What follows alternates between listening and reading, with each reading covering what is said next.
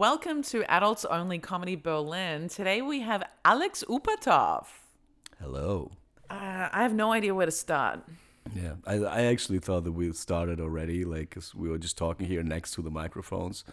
I thought all that gold about talking shit about the whole comedy scene and prior podcast guests would be on it, but all right. I guess you missed that, everybody. Mr. Out. Your comments about Hans Thalhammer were the best. Do you want to repeat those? Nah, like if you want to hear me shit on Hans Thalhammer, it's just listen to my own podcast. Which is called? Fickt euch alle. If you can't speak German, check out Fickt euch alle. If you can speak German. Yeah. Is it super? You speak super fast. It wouldn't be a good practice. Yeah. Well, I don't, but other people do. Yeah.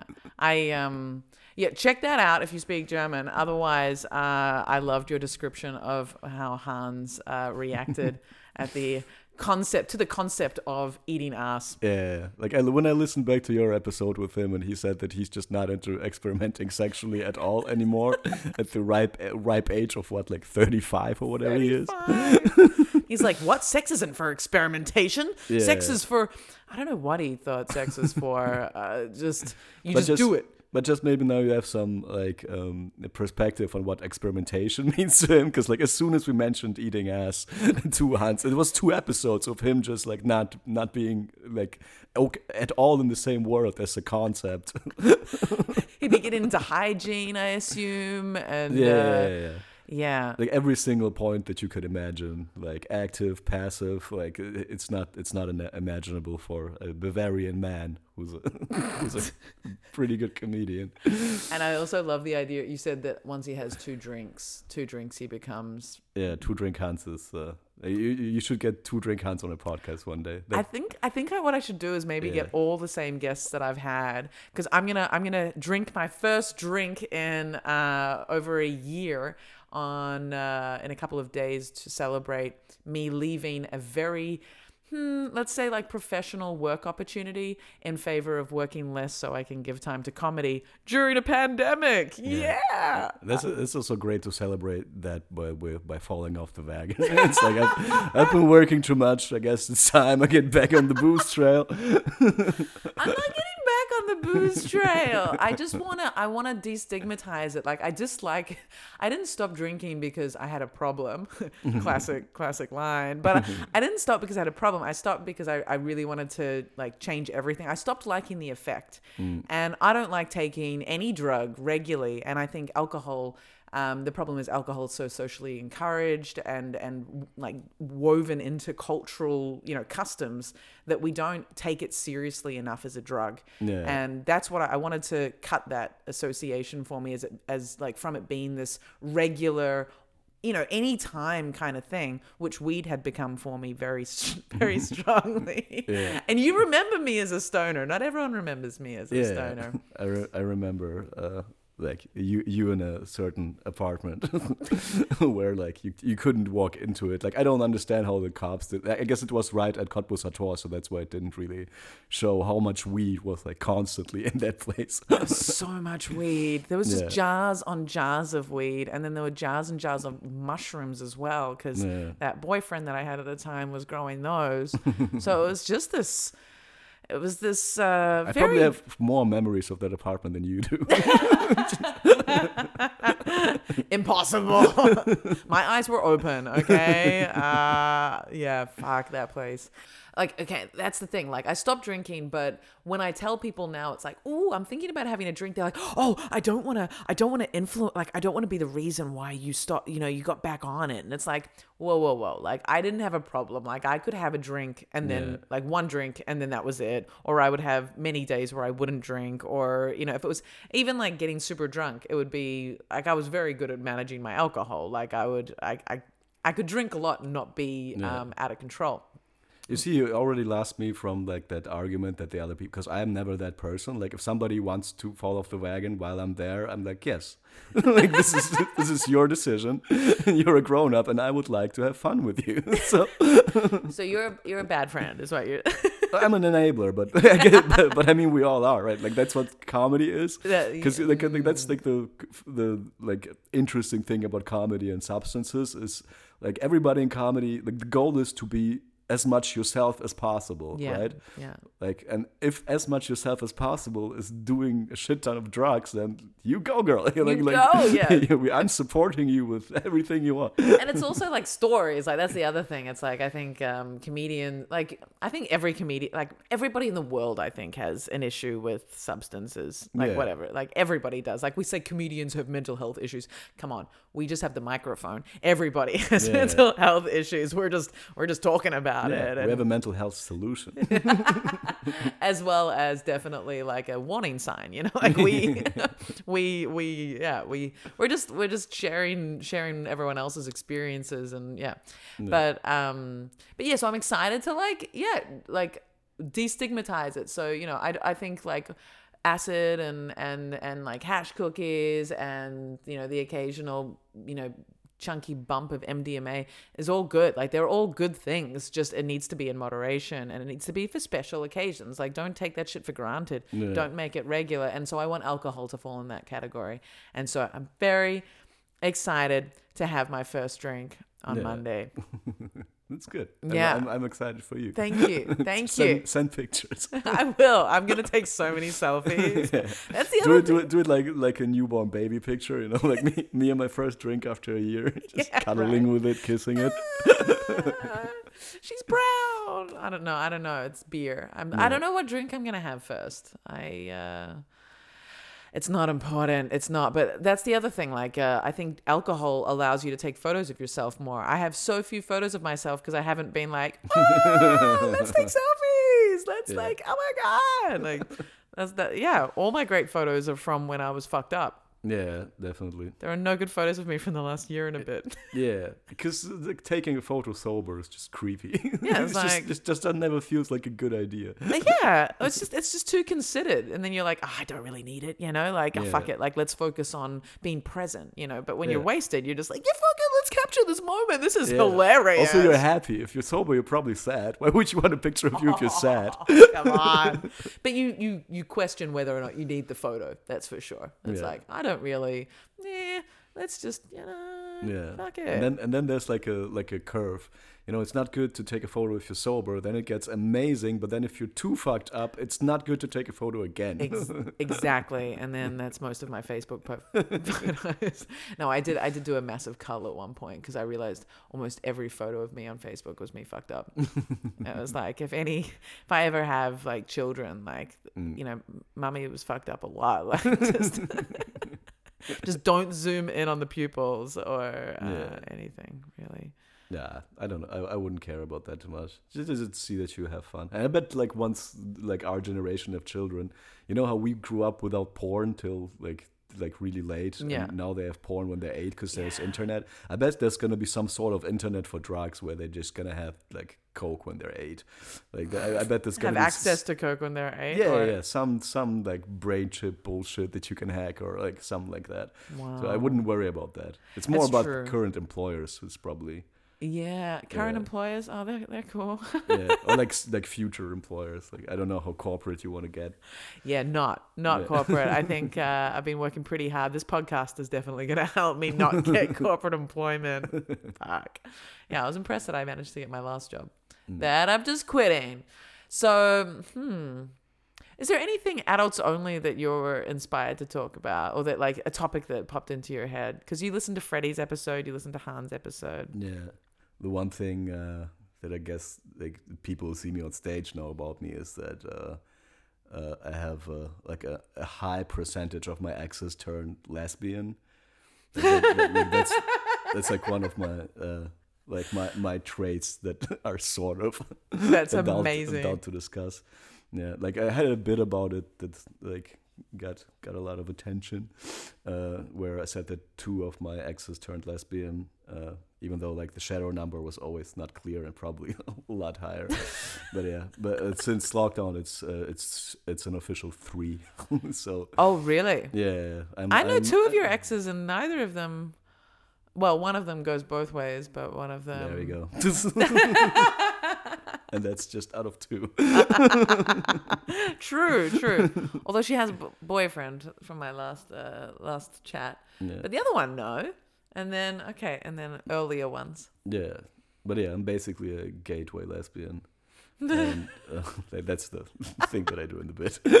That's amazing. Yeah. I have a bit of that. Like I think one of my exes was definitely gay. Although now he's married with a baby, but he's Italian, so like it's not like he can be gay. Is it a gay baby? I think he was also racist, and I think he's gotten together with like a Muslim woman. So it's like he was like super gay, racist Muslim father. Like that's Yeah. Italians are really vibrant. they have to have it all, don't they? and like hate themselves for it. But he even became, after we broke up, it was a very violent breakup, he even became a flight attendant. I was like, if that doesn't show us that you're gay, I don't know what does. Like I really Also, they do hire Muslim flight attendants. Like that's what surprises me even more. He was like setting up the family, and well, he wasn't Muslim, right? He just hated he didn't like my immigrants. Oh, right. And Yeah, but it's fun. It's fun. It would be funny if you would be like the gender swap equivalent of me. Like 'cause then we could have like theories of why that happens. Yeah, right. Yeah. Well, I then mean, we both have we have like deep and calming voices. Which I like. I think like in my theory that's a part of it. I think like I heard a bunch of times that like women feel comfortable around me or like relaxed around me because of my voice. Which like I guess there's kind of a turn to like, okay, if you're uncomfortable around men in general, then that's probably because you don't like them.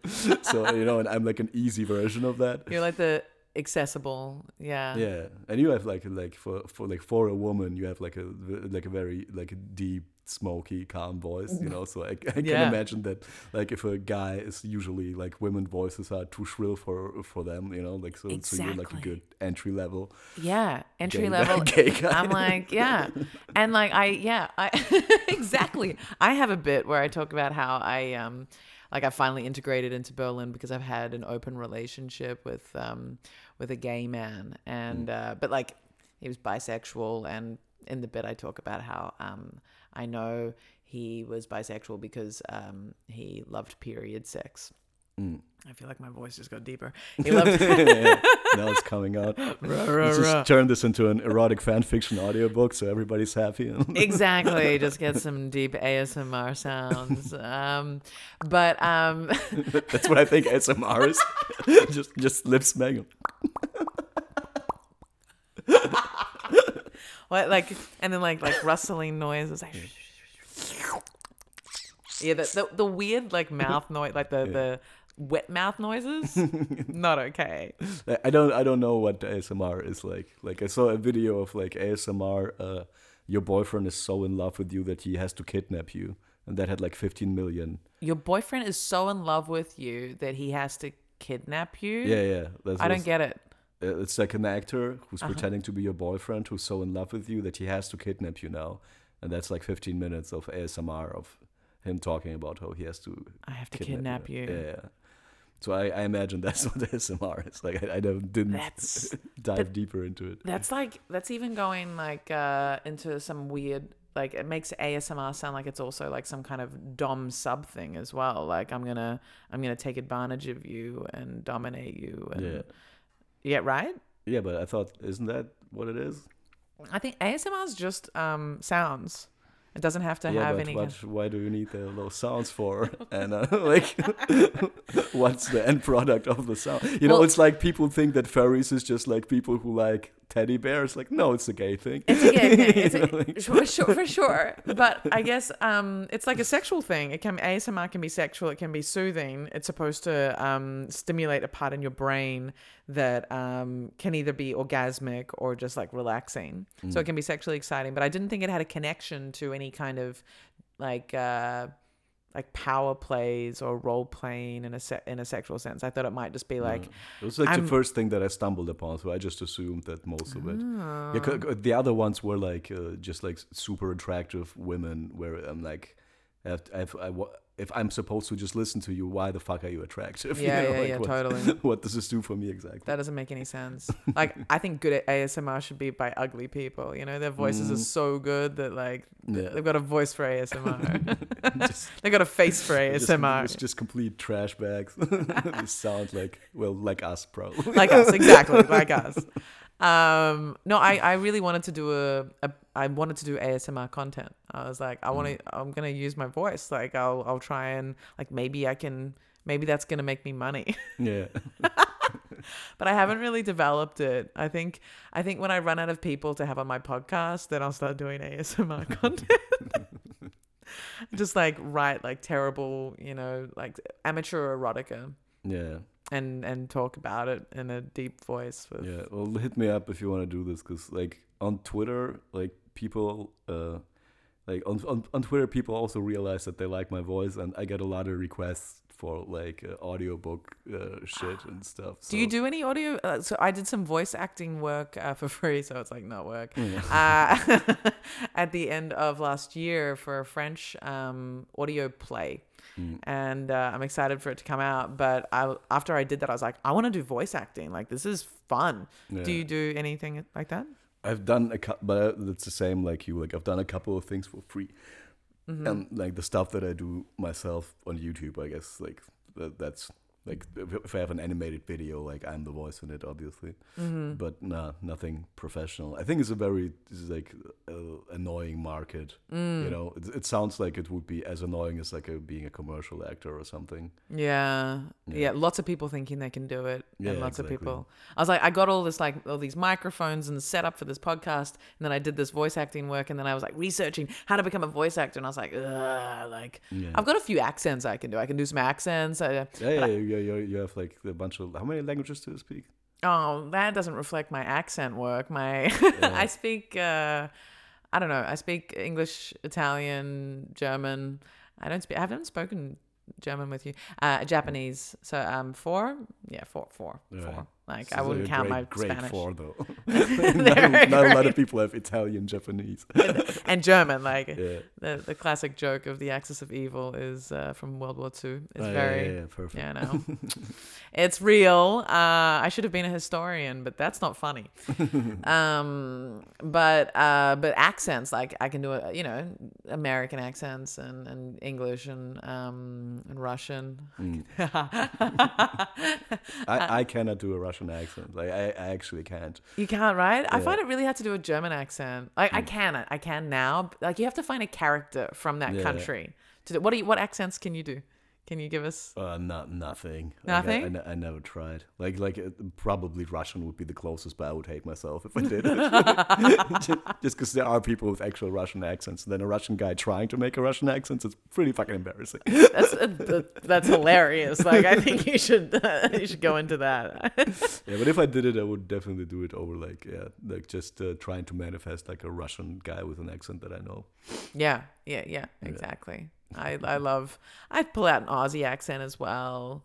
My Kiwi accent. Yeah, I love accents. So yeah, voice acting work for sure. But yeah, let's do an ASMR. Well, I've been wanting to do a porn comedy like cross. But like but maybe within voice work that would be what was your idea for the porn comedy? Because I had one too that like we kind of workshopped for a while on my other podcast. Oh yeah? Yeah. What was your yeah. Well, our idea was just like to upload a video to Pornhub where it's like the pizza guy comes in, right? And the girl is like, well, I can't pay. Classic. Yeah, like the classic setup. And then when she says that she cannot pay, all of a sudden like there's a spotlight on a third guy in the room who has a mic, who's a comedian. He's like, you guys know how like if you're broke and you cannot pay for pizza, and he just does like comedy for 2 minutes, and then the guy blows the pizza guy. Oh, that's good. Like and then you just like it like basically interchange between like 2 minutes of a porn scene, 2 minutes of stand up, 2 minutes of porn. Okay, that's not bad. Mine was much harder to produce. Harder than that. All right. Harder, yeah. Mine was this was when I was dating a comedian, I've only dated one, really. So it's very clear who it was.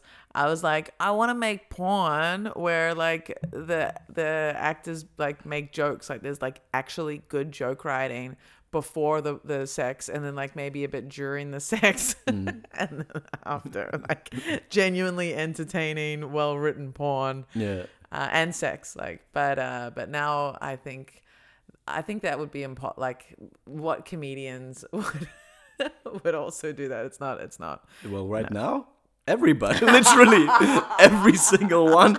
Like there's like comedians with OnlyFans pages. Like just every day True. there's new ones. But getting comedians who want to fuck comedians, I get. Like there are some for sure. Yeah. But that's a bit harder. But I think like doing voice, like just voice, like audio only porn. Now that would be fucking hell. You could do it if it was you write the porn and you write the jokes in there, and then like you make like bad sex noises or you describe what's happening. Yeah, like amateur that's just like erotic. like erotic fan fiction. Yeah, Yeah, exactly. there's stuff on YouTube where they like animate erotic fan fiction, but they usually take just like the worst erotic fan fiction, so it's like really fun to animate.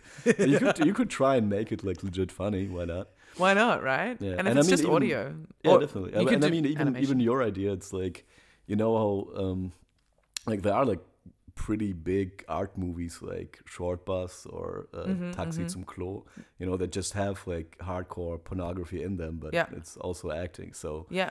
why not do that with comedy? Okay. Why not, right? Now that I say it out loud. So it's basically like Zohan or something, like big comedy. Like what if that had hardcore penetration?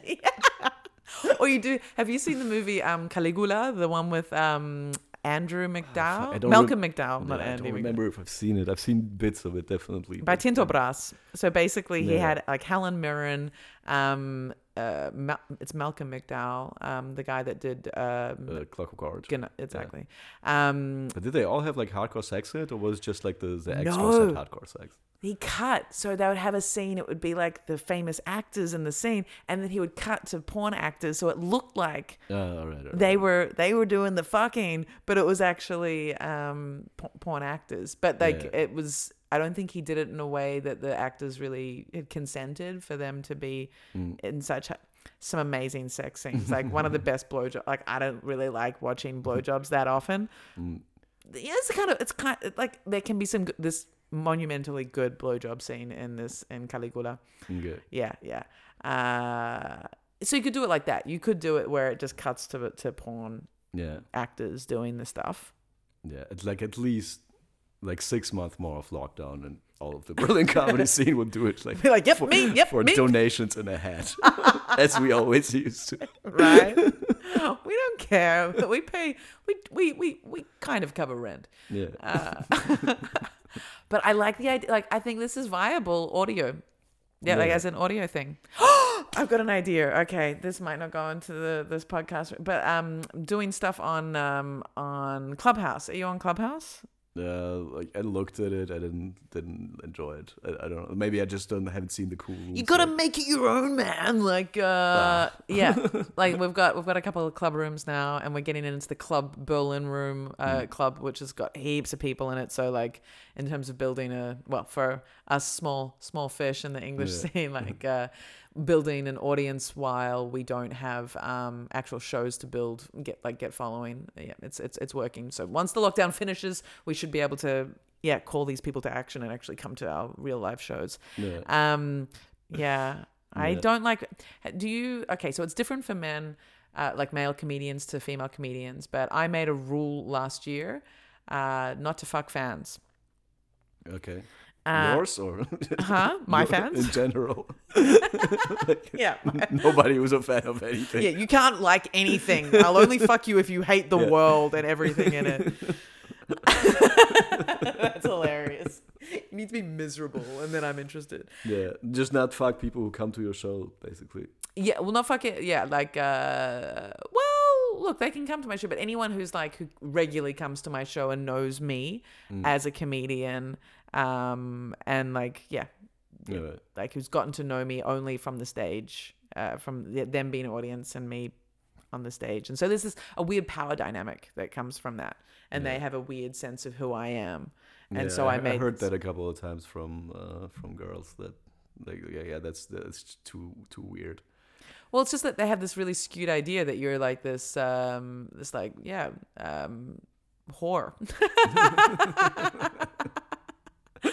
And what's wrong with that? Nothing. 2021. Absolutely nothing, except that, like, female comedians we do talk about sex a lot. Freddie said the same thing, that Yeah. it's like they think that you're the super sexualized being somehow. And it's like, yes, we are, because, but at the same time, I guess my politics maybe, I think that my politics are pretty strong and clear, and I sort of push messages, but people will hear what they want to hear in your comedy. And so, like, you might think that you're pushing sort of more feminist ideas or messages out there. They won't hear that if they don't want to hear that. They'll just hear, something funny coming from a woman who clearly fucks. So, like, I'm down, like, that's all they're saying. I don't know. I don't have any rules like that. But like also currently, I'm just not like I'm not even single. I'm just waiting for death. I so gave up. It's like, oh shit, Alex, that's because like that is bleak. The term of single kind of implies that you're waiting for something magical to happen. No, waiting for death. No, I'm doing eternal work, as we say in my yoga club. Oh, that's adorable. Eternal work? Yeah. No, internal work? Yeah. Okay, I thought you said eternal work. It's like it's never... Well, that's what I call comedy. Eternal work. Eternal. It's for the ages. It is. Yeah. No, I don't know. I'm just not looking for a relationship until I kind of like understand who I am. Like, that's what I've been trying to figure out for the last half year. But it's like, I don't know. Were you in a relationship half a year ago? There was like, a short-lived relationship that I had. How long was it? Maybe 2 months. Like, yeah. It's just all the I mean, I already had these thoughts before it, but I definitely had it like after my last relationship, where well, I'll try to explain where I'm at with that. It's basically, you probably know that situation where you argue with your partner, but you realize they're not arguing with you. Yes. Yeah, they're just arguing with like some concept that is like not present, but you're just there, like, so it's just a projection basically. Yeah. So here's the thing, like, if you notice that probably means that you also do that, but if you do that, you don't really you think that you're arguing with the other person, right? Mm-hmm. So like that kept coming up with me, and like in past relationships a lot. So let me just clarify. So what I understand, like, do you mean arguing with someone, but like they're not actually disagreeing with you, but you're just kind of arguing something with them? Is it, like, you're trying? Yeah, let's. I don't know. Like, for me, at some point, it kind of came to the point where I just realized that if there's an argument, that I'm not even part of that argument, because the person is just working through something for themselves, and they just kind of unload it on you. And like I think that at least in the relationships that I've been, that everybody did that, including me, kind of a lot. So so what I like got into is like kind of trying to understand that, and the way I see it now is like there's this friend who's just been in rehab for a year, and like she did like obviously a lot of like psychological work there, and like she explained the concept of emotional nets to me. Emotional nets? Yeah. Explain it. Yeah, so like an emotional net is basically like in whatever environment you grow up, you build up emotional relationships with the people that you grew up with and mature with. And then what happens is you pretty much take that emotional net that you build and you just apply it to every new place where you go, and you kind of just interact based on that emotional structure that you took from somewhere else. You know how they say it doesn't really, like, you can't run away from yourself. That's kind of yeah, but also like you're always going to be, like, for example, with partners, you're always going to whatever partner you end up with, they represent the same kind of, or you overlay your relationship with your mother or father Yeah. on them completely. Or aunt or whatever. Like you can have Whoever the like important- multiple like archetypes, let's say. But then just to like put that to like an even more extreme point, like there's a syndrome, and I don't remember what it's called, but basically here's the syndrome, right? Like let's say we're sitting here, and you hold up like 3 fingers and ask me like how many fingers are there, and I just say 2. And you go, well, no, it was 3. Why did you say 2? And then I just make up something like, I couldn't see right because of the microphones, or like I'm not wearing my glasses, even though I don't have glasses. And you go, no, you don't have glasses. I pointed 3 fingers. You said 2. Why? And then I would make up something else to kind of try and cover it. Well, basically, if you have that syndrome, you're medically blind. Like your eyes are not communicating to your brain at all, but your brain doesn't tell you that. Your brain just keeps sending you information of like what maybe somewhere is there, Like that's a pre-stage of what's this old people disease where you forget stuff. Alzheimer's. Yeah, it's a pre-stage of Alzheimer's. But that's basically what I think people are like with their emotional nets once they get in, like, at least for me, like once you get into an intense relationship. And I think until I've at least tried, like managed to figure that out for myself, I just shouldn't get into another relationship, because then, like I just don't see a possibility of me understanding who I'm actually with, or them understanding me, as long as like I don't haven't worked through it for at least another, I don't know, while. That sounds really mature, and yeah, I totally agree. Like I did a lot of processing last year. The last relationship I had was about 6 weeks. And that was in the first lockdown last year. Yeah. So in April, a year ago, pretty much. And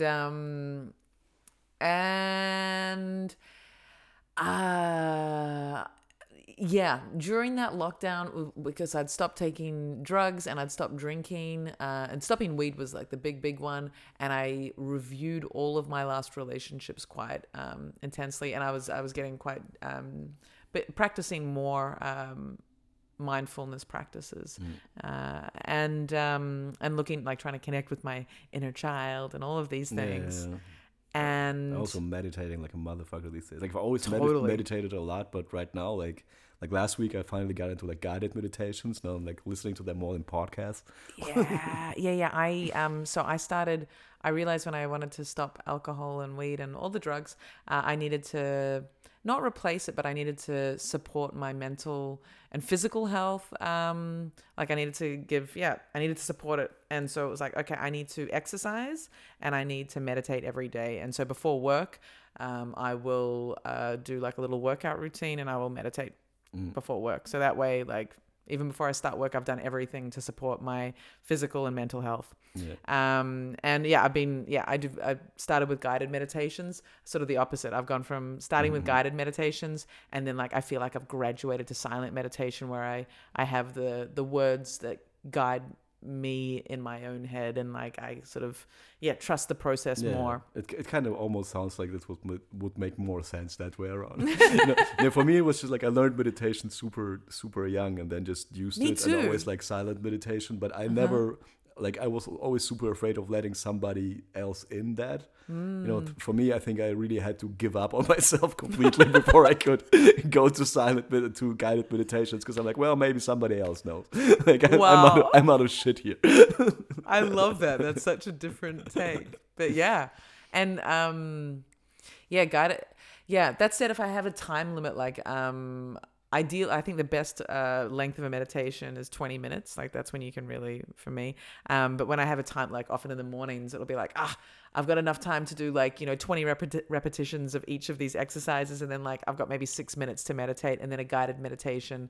I've got this app, and for shorter meditations, the guided ones, it's like, it'll keep me on track, and it's a little more efficient, even though that shouldn't be the goal. But hey, at least I'm giving myself that time.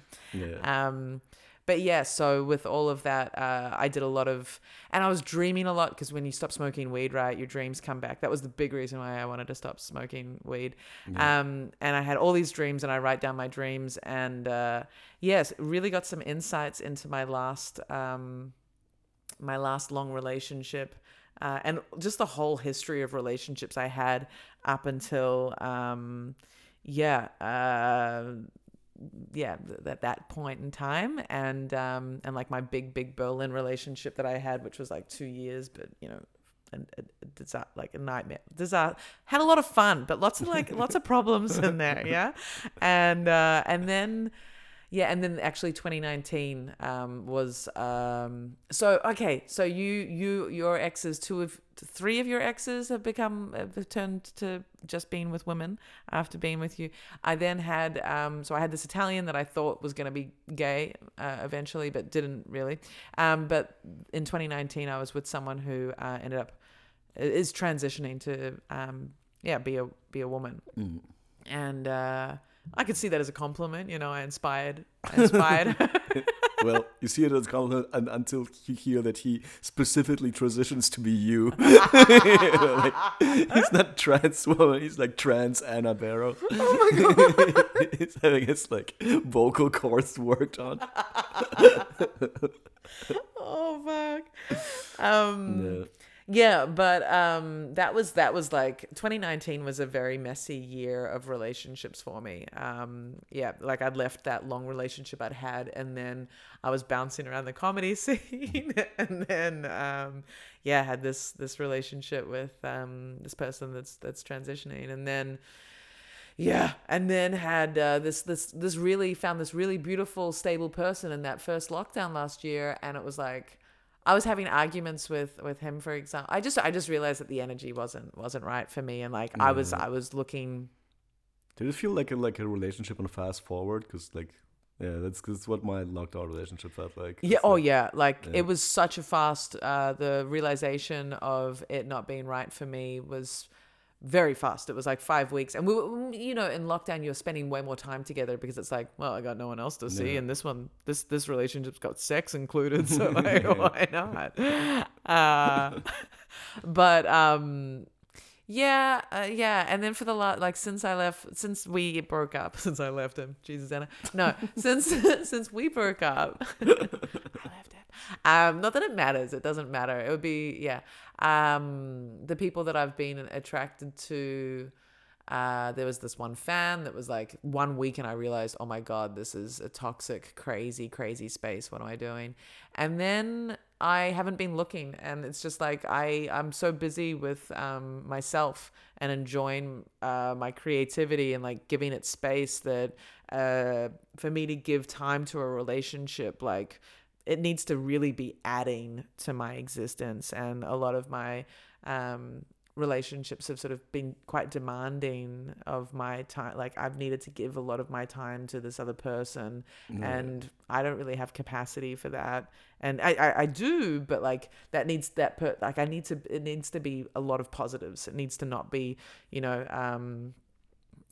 undermining my sense of contentment. No, I understand what you mean, because it's like I had the same experience with a lockdown relationship, that if you take away all the other distractions, then it's probably gonna be like a fast forward. But in it, you kind of also see, like all the past relationships kind of like echo, like what happened with me, what happened with the other person, it's basically the first year of lockdown was just experiencing your own hell, I think. Wasn't it? Because you take away all the other distractions. Like I don't remember if this was on the podcast or if we talked before, but when we talked before, but basically I had this job during lockdown, and at one point I really started hating the job, and I told everybody that I hated this job so much, and everybody told like, dude, you have like a stable job during a pandemic, like shut the fuck up, don't complain about it. And like my reaction was like, I understand it, but I don't have anything else. I just have my hatred for this job. Like I have nothing apart from me hating this job, and don't take that away from me, so. And it's the same with relationships, because like it's gonna be super intense and like quicker than usual, because you don't have that, like you said, like you don't go anywhere else, and this person that has also sex, so why shouldn't I be with them every day? But then yeah, I guess like if between every day of you seeing your lockdown relationship, you would have like 3 days of you doing other shit. Yeah, might have lasted a year, but I guess it didn't. But that's it. Like, I don't think necessarily the space in between would make it last longer. I don't necessarily think it works like that.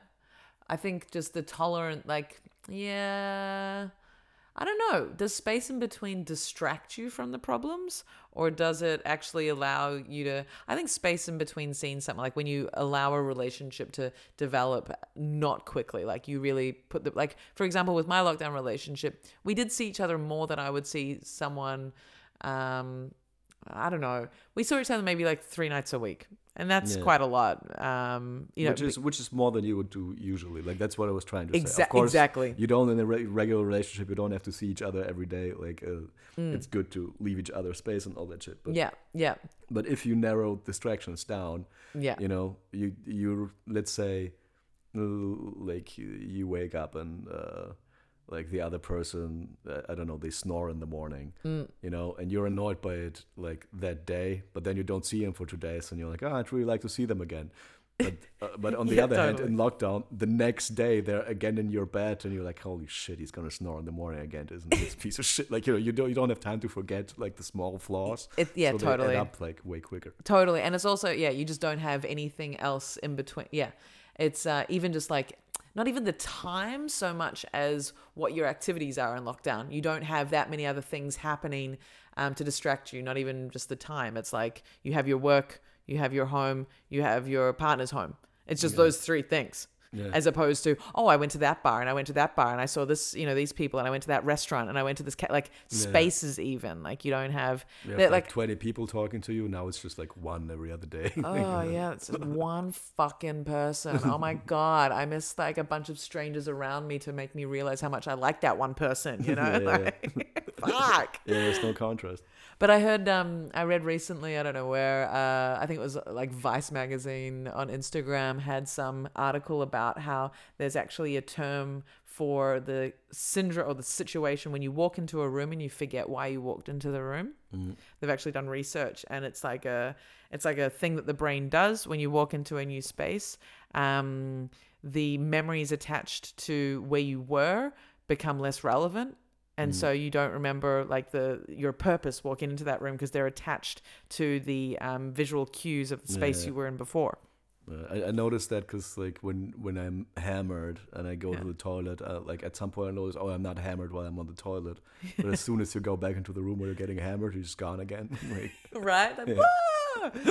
Because you've got all the signals that are suggesting that that's what's happening in your mind. Yeah. The brain is super easy to manipulate. Like I don't know, like I had this one story where I smoked DMT once, and like that night that I smoked DMT, before that we talked a lot about DMT, like just in the group that we were doing it in, but we also talked about ayahuasca. Yeah. And part of ayahuasca is like you throw up. That's just part of the ritual, right? So I did DMT, and I like saw God and all of that. Of course, and the inner workings of the universe or the world. Yeah. And I had complete ego death and everything. It was great. Really... I have done DMT, but not intentionally. Yeah. Yeah. But it was just like to get to the point. Basically, afterwards, when I was coming down, I started feeling this like tingling in my throat. And I thought, right, we talked about how like you throw up, like that's part of it, throwing up. So I like stood up, walked a couple steps, started throwing up, and then like midstream I remembering, no, that was that other thing, and just my throwing up just stopped. Like as soon as I remembered that I mistakenly started throwing up.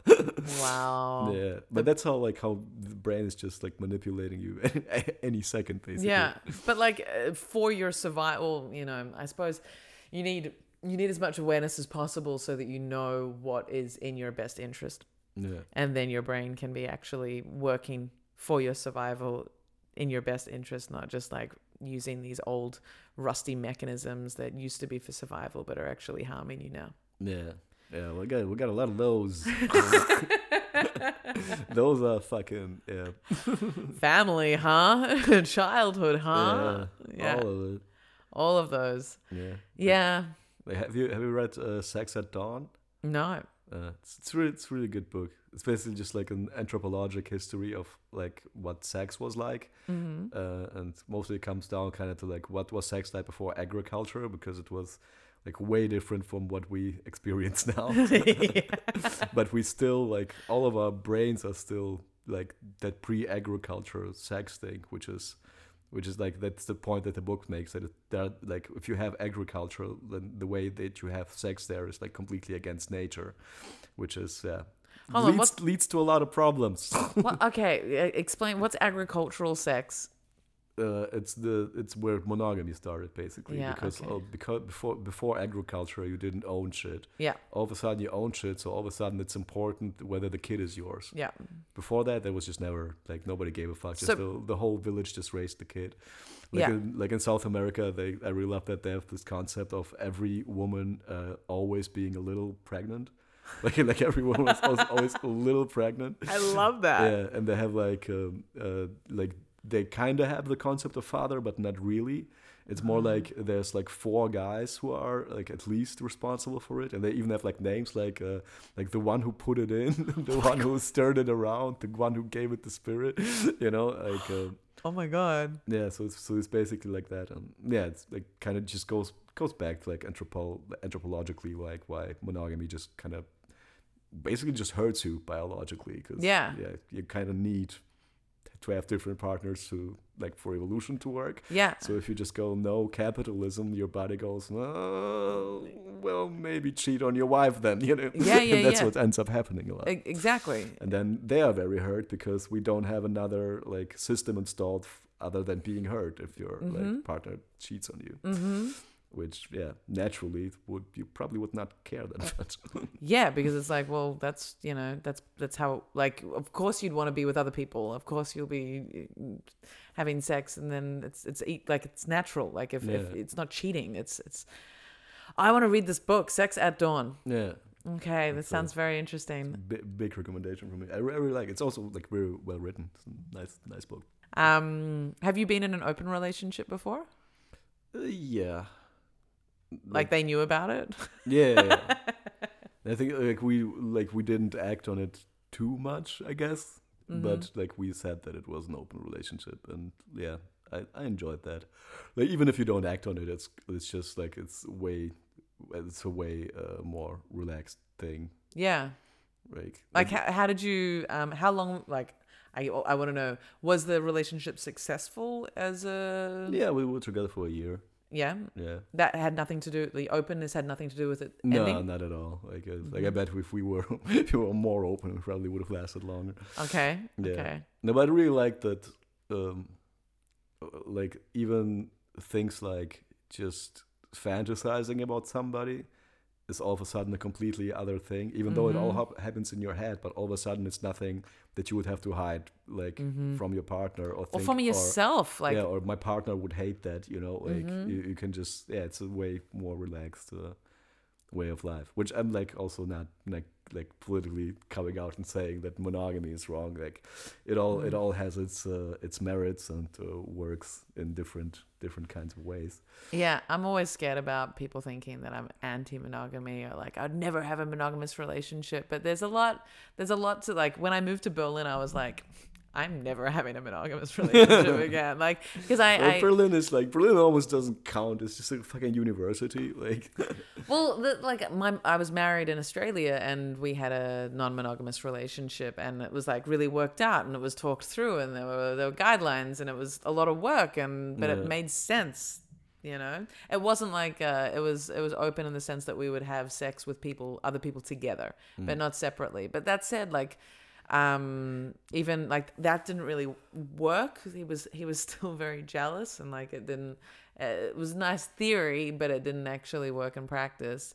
But then when I moved here, it was like, no, I'm sure in this community I'd be able to find someone who, like, you know, would actually be able to talk it through, and yeah, it's just removing that whole like valuing someone based on how you, I don't know, it's a super complicated thing to work out, but I think it's possible to do it, and removing all of that guilt and all of that possessiveness and Yeah, definitely. Because that's kind of what it comes down to. But Yeah. it's also like the problem is that it's so programmed in your brain from like, just like growing up, and it's like all And- the fairy tales, all the Hollywood bullshit. It's like you're the only one right person for me, and The one. Yeah, Ugh. you just keep hearing that, completely Such bullshit. ignoring what you're actually feeling, like Yeah. how you actually react to sexuality. Yeah. Like, but then, yeah, like it's tough to pull that apart with some people. Like, I mean, I was super monogamous for most of my life until, yeah, I had like I basically I got to a point where like my own logic didn't make sense to me anymore, and I had to accept that I have no idea what's happening. Like, it was like basically, it was like I was in a relationship with somebody. It was a really beautiful, like, long relationship, but after a couple of years, it got to a point where I kind of realized, like, okay, like I've had relationships before, but that person like didn't really. So, like, just sexually, she kind of needs to take her training wheels off, and like just go fuck some other people, because like that's how sexuality works. It's like you just need to try yourself out, like, Yeah.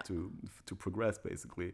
But then I'm like in this like, no, monogamy is the right thing in my head. So, and like she was also, so it's like I can't even say that.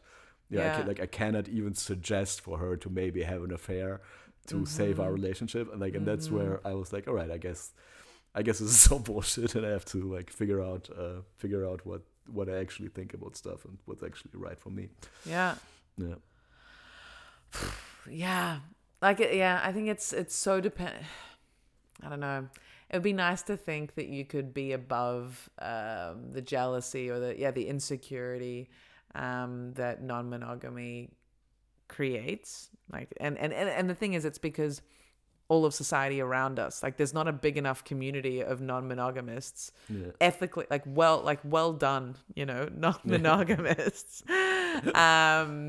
to kind of like support you. The thing is, community is so important. That's the not paradox, but that's the difficulty in being human. It's like, you can have great new ideas, but then like you do need a community around you to help you live according to those ideas. Yeah, sure. If the community just like sends you away as soon as you're not monogamous, of course that sucks. Sends you away, or just like Sorry, judges I you. really gotta go to the toilet. You gotta pee. Yeah, that's cool. Back in the toilet. It's gonna be a super weird edit, because I think we were like like almost in like a non-monogamy rage before we broke for toilet. could be ethically non-monogamous, and there was a community. We need a community so our ideas can be supported, and we can't live in isolation. We're not islands, Alex. Yeah. Why can't people be feelings? Feelings.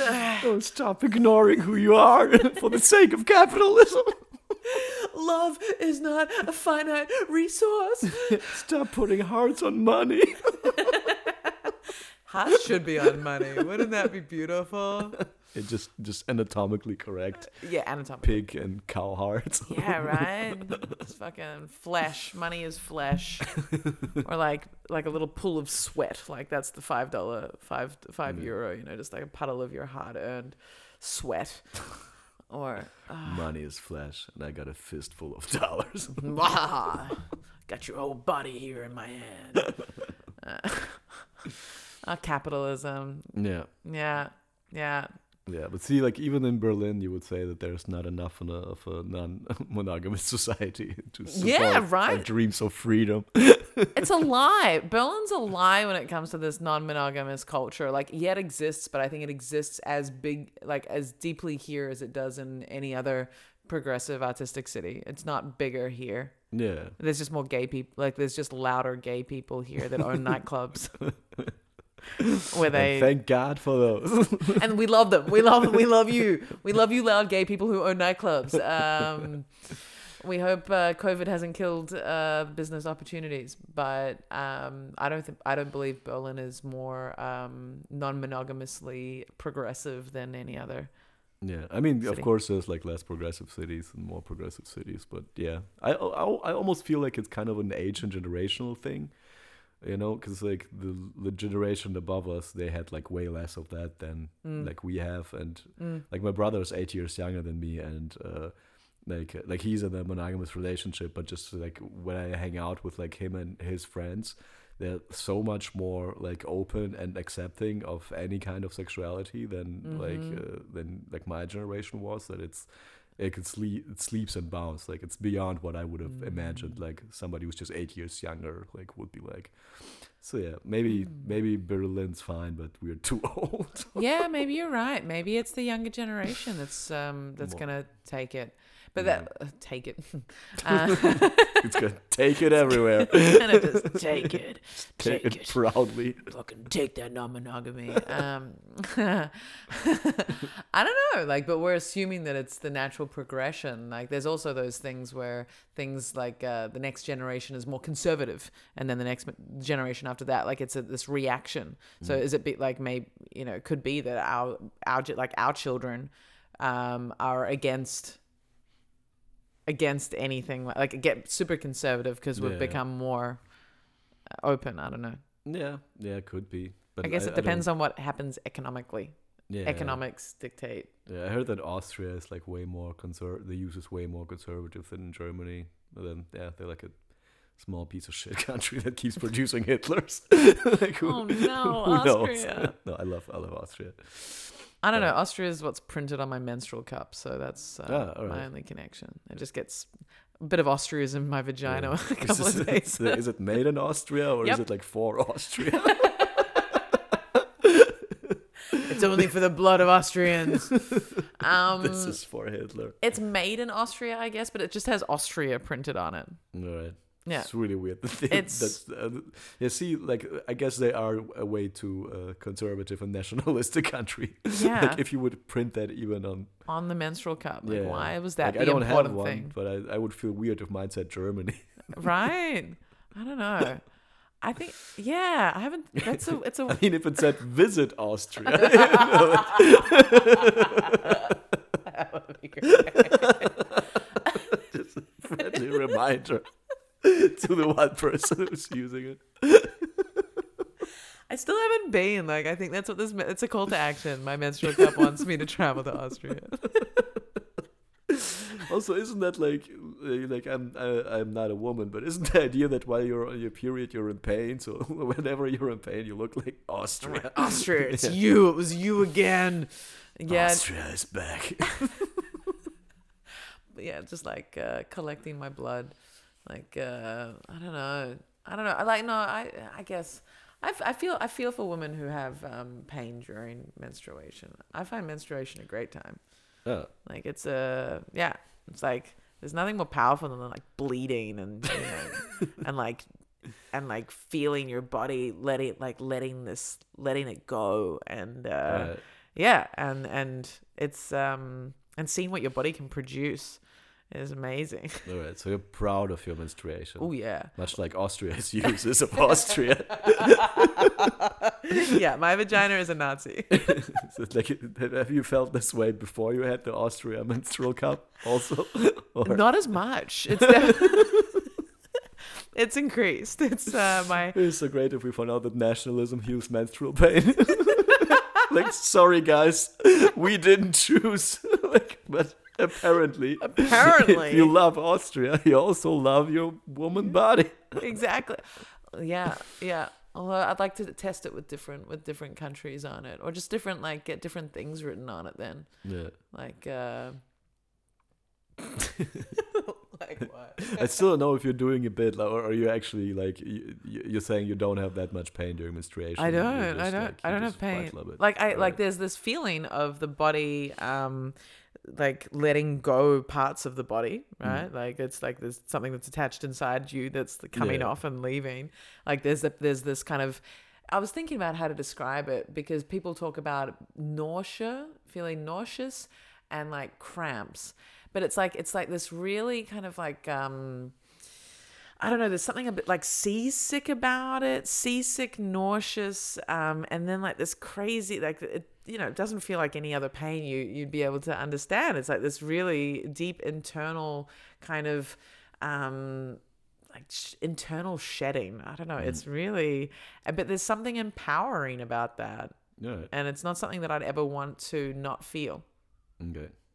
I like feeling it. I like feeling. I Yeah, like it's, feeling it's what the my first body's time I'm doing. hearing that perspective on it. Oh, really? Yeah. I really. Usually women just hate it. Yeah, and whenever I hear women who hate it, I'm like, No, just because it's oh. with like pain, and I guess the It's- it- ideological background of it is not the problem. It's Maybe, just like, yeah, and like I'm not doubting that they feel pain. Like, you know, it's can be very overwhelming. Like these way, and I think everyone's different, right? And how everyone experiences pain is different.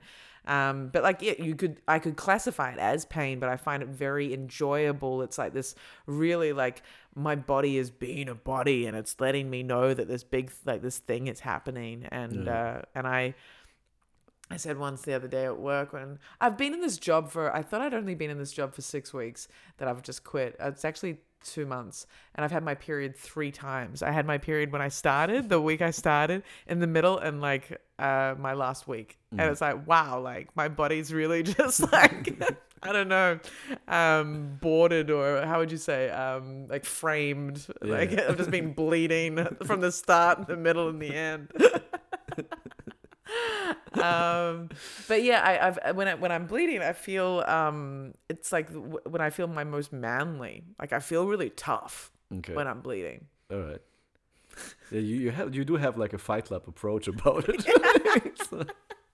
Yeah, I I get feel it. really like brr, and Yeah, I just like the way you describe it is so hard not to try and make a comparison to taking like a mighty shit in the morning, which I know it's like super disrespectful, but you just the way you talk about it's like, yeah, you just get on there and just parts of me fall off, like yeah.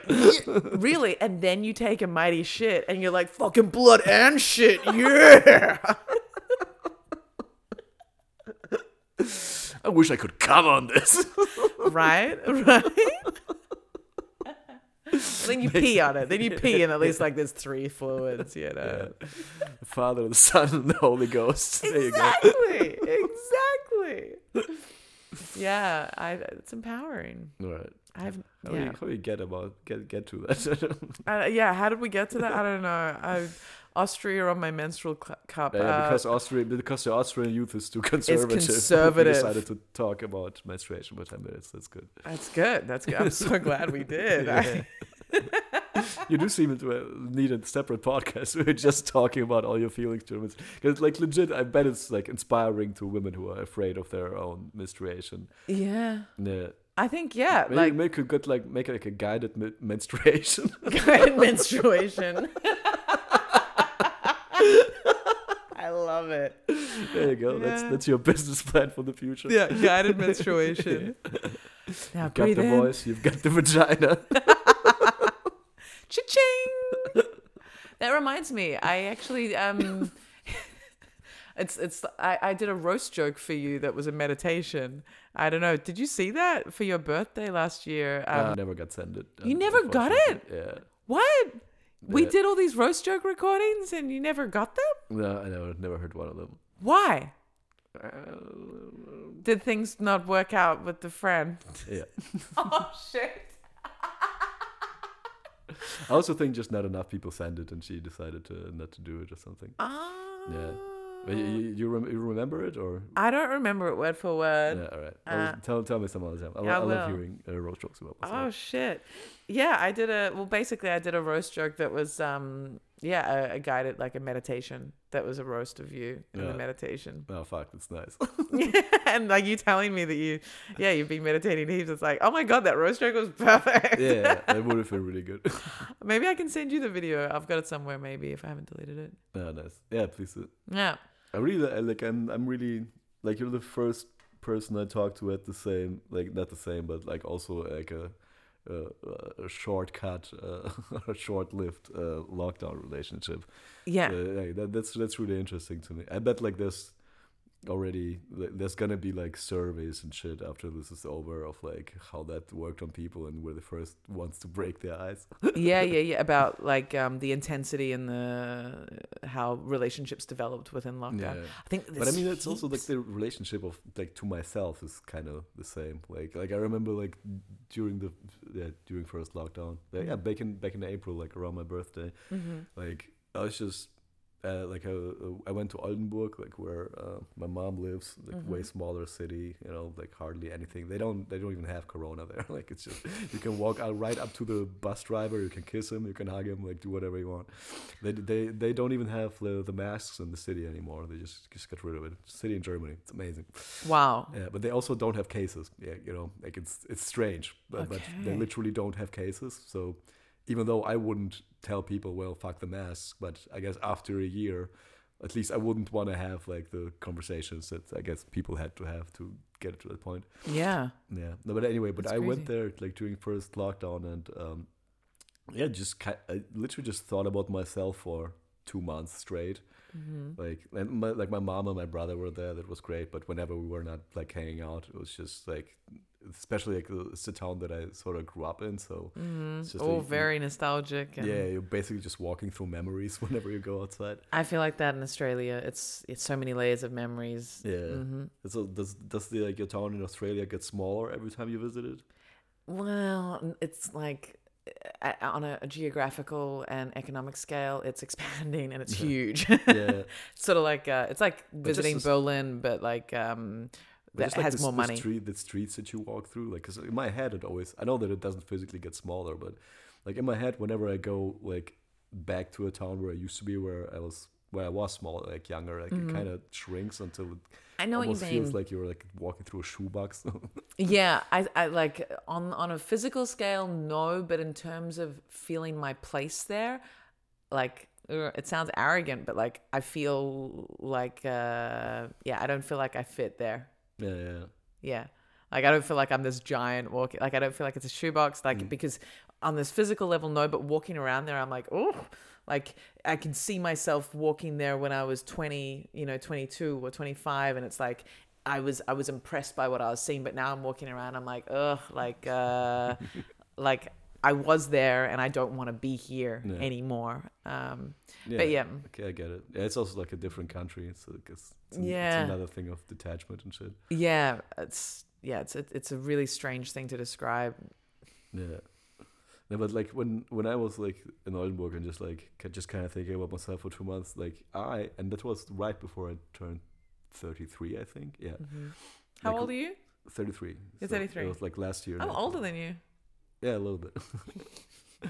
And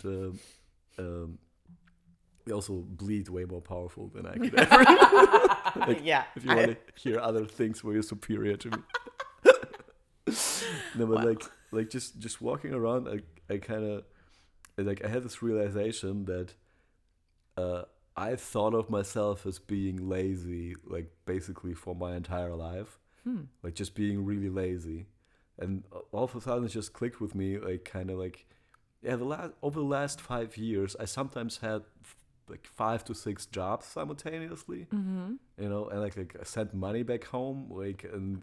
Like it literally like became like from not having gone to university to like a head writer on television, like while doing all that other shit. And how does that translate to being lazy at all? Like at all? How that it doesn't Yeah. make any sense. So basically, it just came to the realization that probably when I was like young, like somewhere like 6 or 7, like somebody told me I'm lazy, and I kept thinking that about myself, just like as a background program, literally forever. And like every time, even if something like good or like, if I achieved something really good or great, in my head it went like, oh, you got so lucky that this worked out, because actually you're like a lazy piece of shit, and you Yeah. don't deserve this at all. Yeah. And like that's like one of the things where like I don't know that I would have come up with like realized that without the lockdown. Like if I was just still in the machine, like Yep, just still still churning turning. through. Yeah. Yeah, might have been another 10 years until I finally like, hey, wait, I think I'm not that lazy.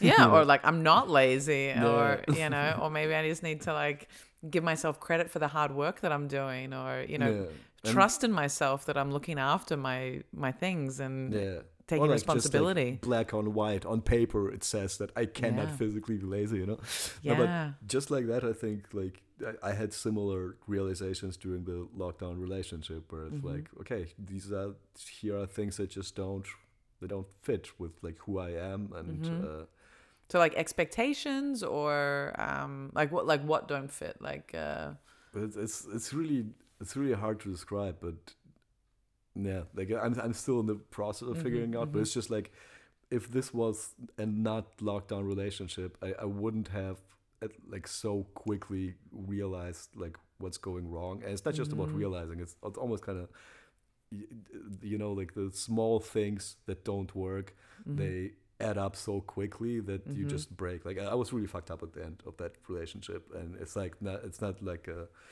her fault or anybody's fault. It's just like that it was so quick and so intense that I like needed some time to. Like, it felt like trauma. But it's, that's just no, but it's valuable. It's super valuable. Yeah. Yeah. I feel like talking about it is very exposing because I feel like he listens to this podcast. But I had a friendship develop, and then I was taking it easy, but I was like, this is someone that I'm really, and this happened just a couple of months ago, and we were just hanging out as friends. But I was like, like I'm really excited by this person's presence, and like I really feel like when we're together we give each other more, and it's like opening something in me, and that's really exciting.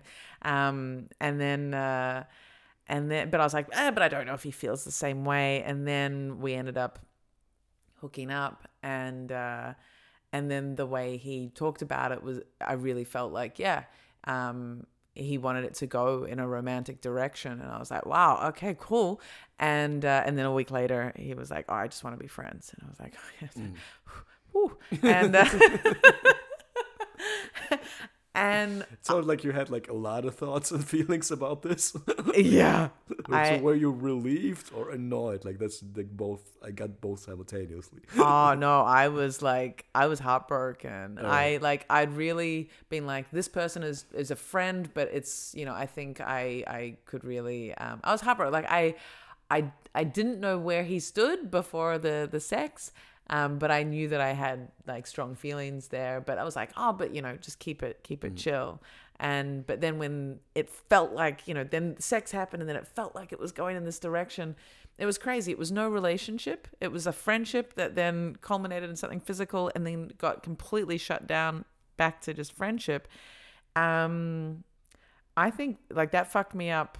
And I'm sorry if my ex is listening, but it fucked me up more than the actual relationship that I had a year ago. Like I was devastated, and I don't know, like, I don't know how much of it, that's the other thing that fucks me up a little bit, is that I don't know how much of it is ego, is like, because I was shut down, and I've got a history of always ending things myself. So like me not getting what I want, like, I don't know if, like a month later, if it had developed, I would have been like, no way, I can't be in this. Like it could have been that. Yeah, but it wasn't the first time that you got broken up with or something. Was it? No, that's late. that hurts. Because I had the similar thing where like I was always the one to end it for like until I was like 25, 26, something like that. And then the first time somebody broke up with me, oh my God. Like I thought I was an emotionally developed being, but that was like that was such intense emotional pain for a year. Like I literally formed the band, wrote all the songs for the band about it, and developed a small following in the German city of Hanover. Like we released an EP that's online. Like we had fans. Like, and that's was beautiful. Just me working through like somebody breaking up with me when I was like 25, 26. That's beautiful. I love that so much. I have written a song, just like one. There's like two lines that relate to this experience. I love the lines, but I thought I was pretty developed. But the thing is, there's so many other factors, right? Like there was also the fact that this was the second lockdown. It was also the fact that it's the longest I've been single my entire life, like since I was like legal. And so like a few factors going on there, but And look, I have been rejected. I've been rejected before. Yes, like there was a guy in my early 20s that like I was really into, and couldn't Yeah. snag him, or like I have had rejections before, but this was I didn't realize rejections are not the same as like being broken up. being with. broken. But the thing is, we weren't even together. Like it was just it like was sex super- once, and then super like quick, yeah. and then like out of nowhere, it felt really not in line with what was happening. Out of nowhere, I don't want more of that, and that. Like I'm ripping skin off my thumb. Like this isn't affecting me still at all. I'm fine. Yeah, I do Just feel, meeting you in between like extensive cries and screaming sessions. dude. Like I was in grief. Definitely. But that's what it feels like, because you said like. Because basically it's somebody taking away your future. Because like that was my thing too, that I also didn't expect it to end the first time I get broken up with. And that's like, I think that's why it took me so long to, like, it was like a year of pain, because in my head I think I imagined another year of like us being together already, and they just take it away, and then you're just like in this emptiness. Yeah. Yeah. And really, because like the context was also that I had come from like this period of like I wasn't looking for anything. Like I wasn't looking. Like I deleted all of the dating apps. I made rules like no more comedians, no fans. Like I was really creating, a space around me of like I'm not looking. Something will come, and then this thing came, and it was like, just a friend, and then it moved to that, and I was like, now no, like what? Like it seemed like such a good idea. Yeah. I guess you have to like that. Like I'm not saying you have to, but I guess in that situation, like maybe there's a thing about setting boundaries for yourself, which is like super hard. Yeah. Because I also like whenever I broke a boundary that I already had for myself, like it was never fans, but like I had a boundary against, or definitely still have a boundary against a certain type of person that I should never date, and I've broken it twice, even though I know that, and it was always the worst thing. Like not always, but pretty much. I'm so curious what this certain type of person is. Like I can tell you off mic, but okay. You'll tell me then. Yeah, I think I've now, like I've got a loose rule now about not dating a certain type of person. And I kind of was, I think I was kind of breaking that and letting myself develop feelings for this recent heartbreak. See, so subconsciously you might be trying to teach yourself a lesson to fucking not fuck with your own boundaries. Again. It's like weird, because now I think that's literally everybody, like where that happens to them, like this subconscious kind of like teaching yourself like a really shitty lesson if you don't want to learn it consciously.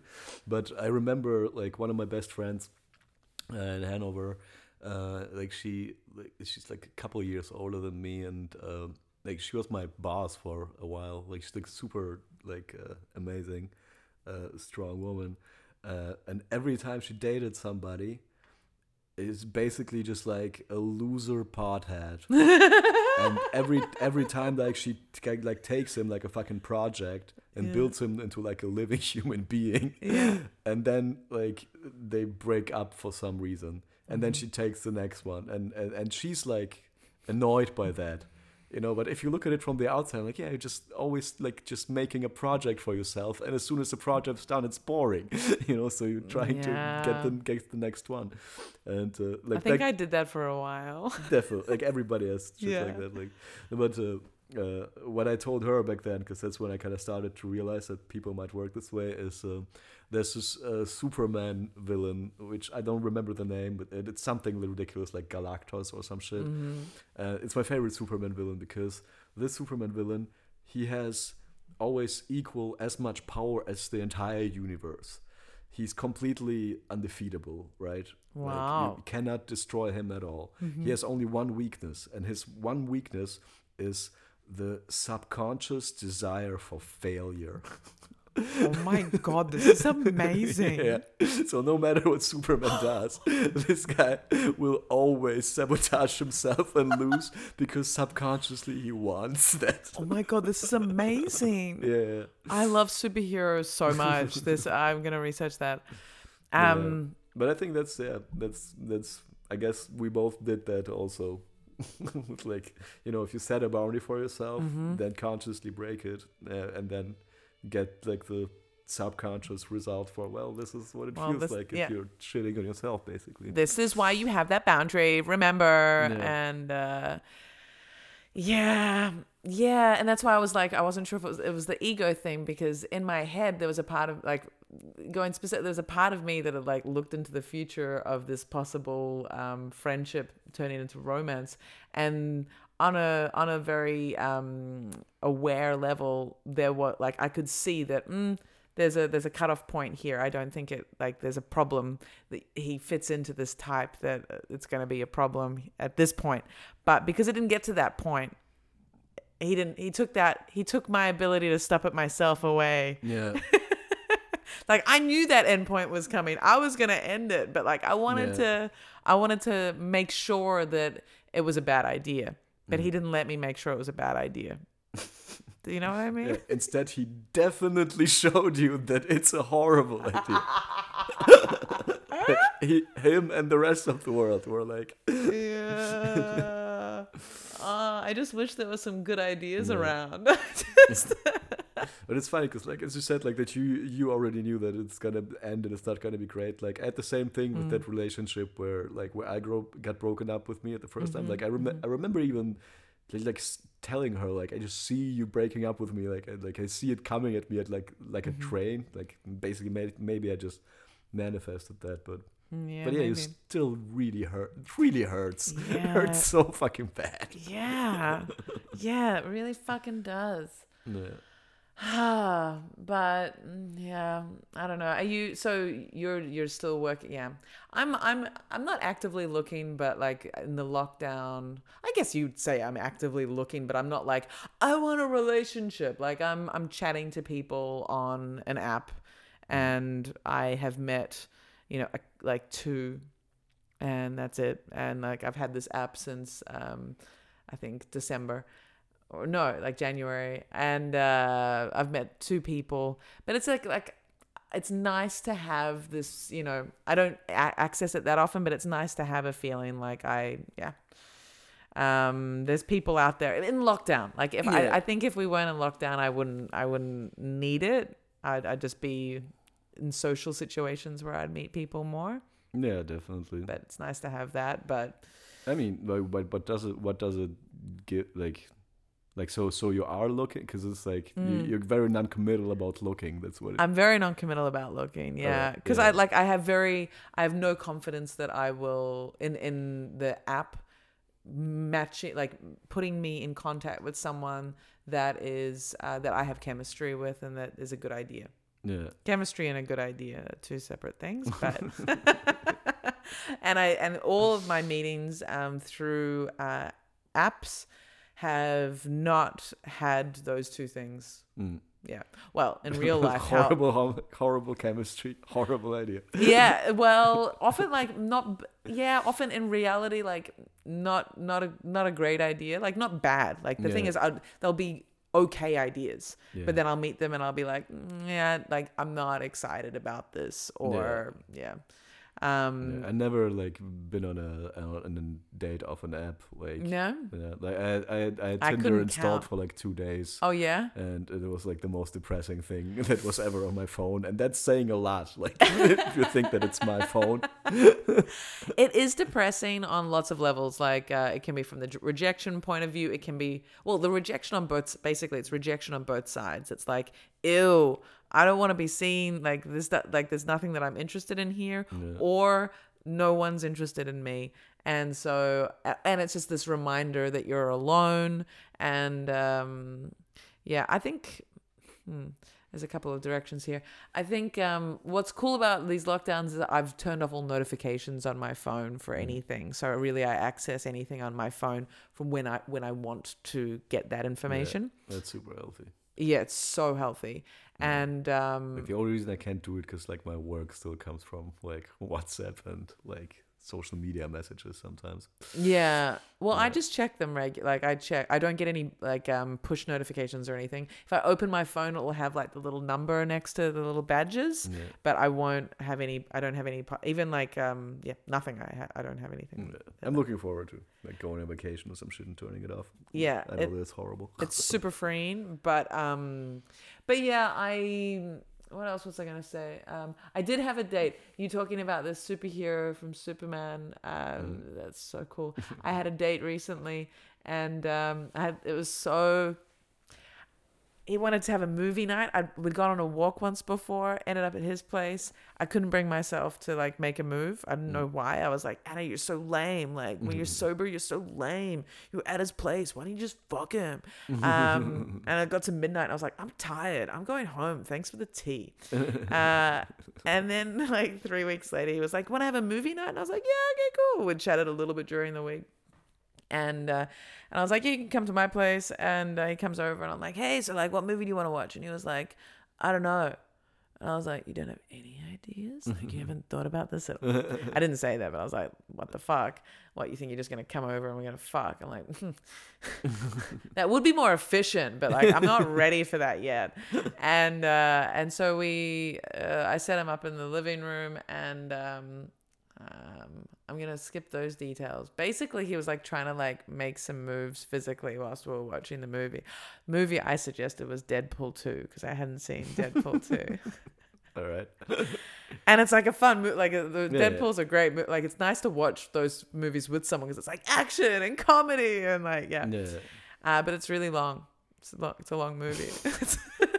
It's just the pain in your voice. But it's really long, Alex. The listeners didn't hear it, but you gazed into the abyss right next to my head. It's really long. It's like 2 hours and 40 minutes. And I think it's 2 hours and 40 minutes. And I realized as soon as I started the movie that I did not want anything physical with him. And he was like doing the whole hand around my back and Nice. trying to touch my neck. And every time he touched me, I was just like repositioning and moving my body away and like trying to be subtle. But And the movie's long. the movie is so many yards. oh my god, there were so many. The end of it, you're like sitting on the balcony. Yeah. The door's closed. He's trying to break the door. Still half an hour. Come on, Ryan Reynolds. Exactly. Oh my god. I loved the superhero, the woman in it whose power is luck. That was I thought that was fucking hilarious. But yeah, basically he ended like as soon as the movie finished, I jumped up and I was like, "Hey, so it was really cool to watch a movie with you. I really only want to hang out as friends." And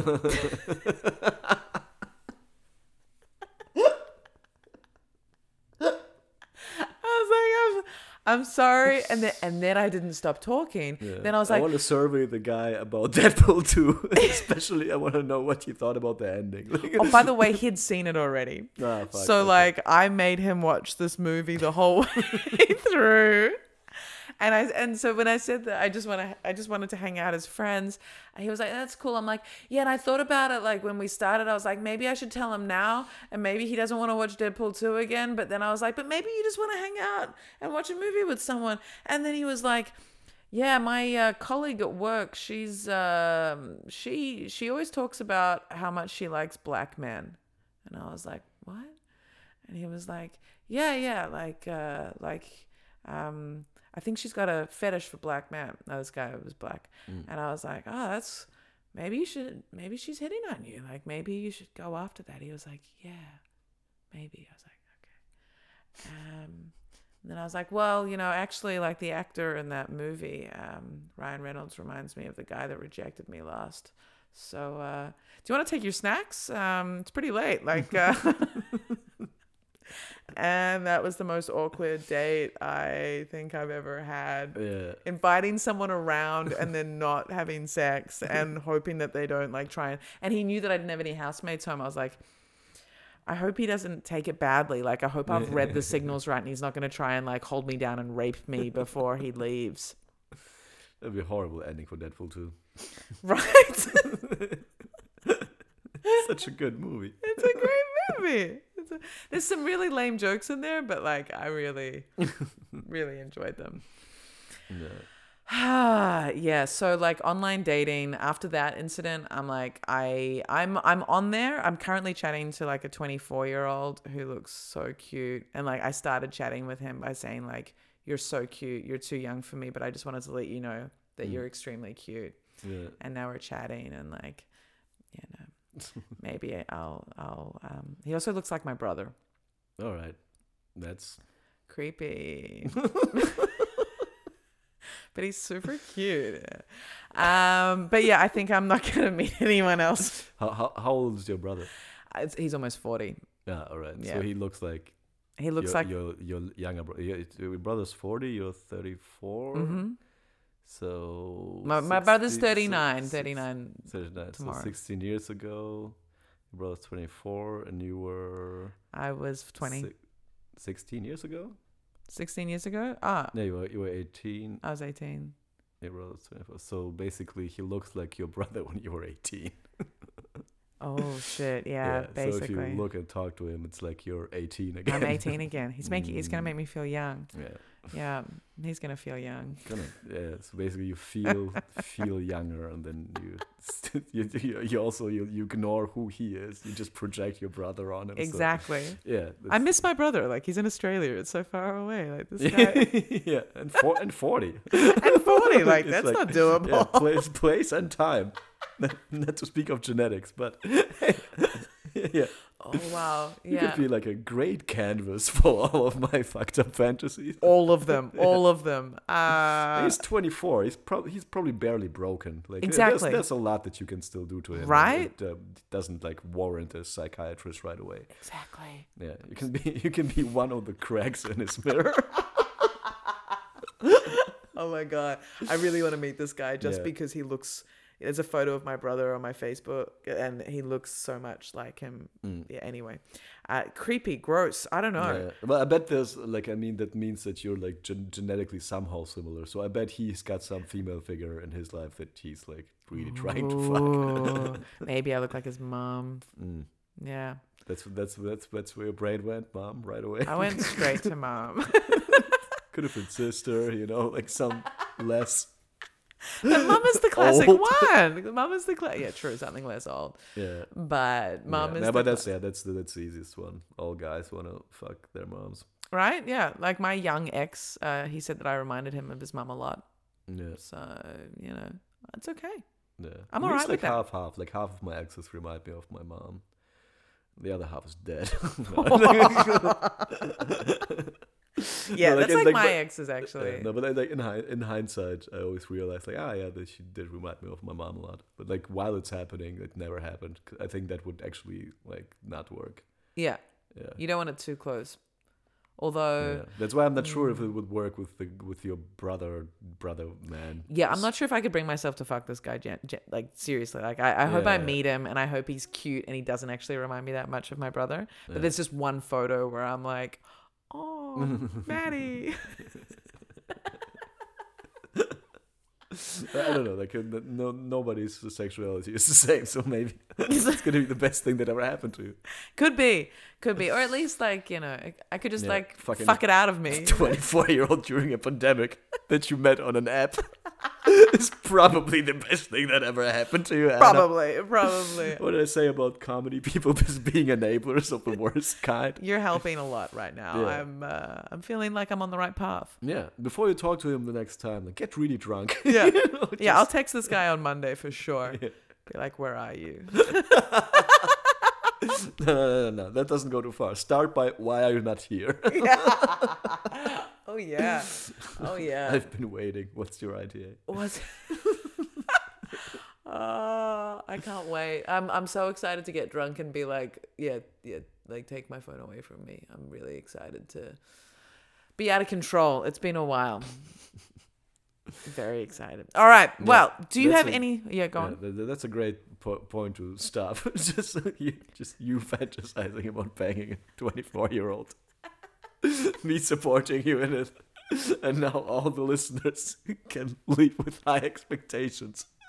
Obviously fantasies of their own. Write some fan fiction of Anna banging that 24-year-old brother surrogate. Right. Send it to me. I'm gonna read it to her on the phone. Yes.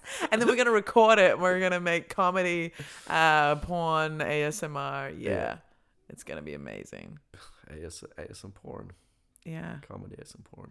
That's Comedy. actually, we should talk about that. That's a good. I idea. think I think Yeah. it's a great idea. I think it's perfect. Plug something. Right. Just follow me on Twitter at Alex Upatov. Or like if you can listen to German podcasts, listen to my podcast. It's called Fickt euch alle. And that's it. Fuck yeah. Tight. Follow me on Instagram. Follow me on TikTok, guys. Please. Clubhouse, AF Barros, as always. That has been Adults Only Comedy Berlin. Good night.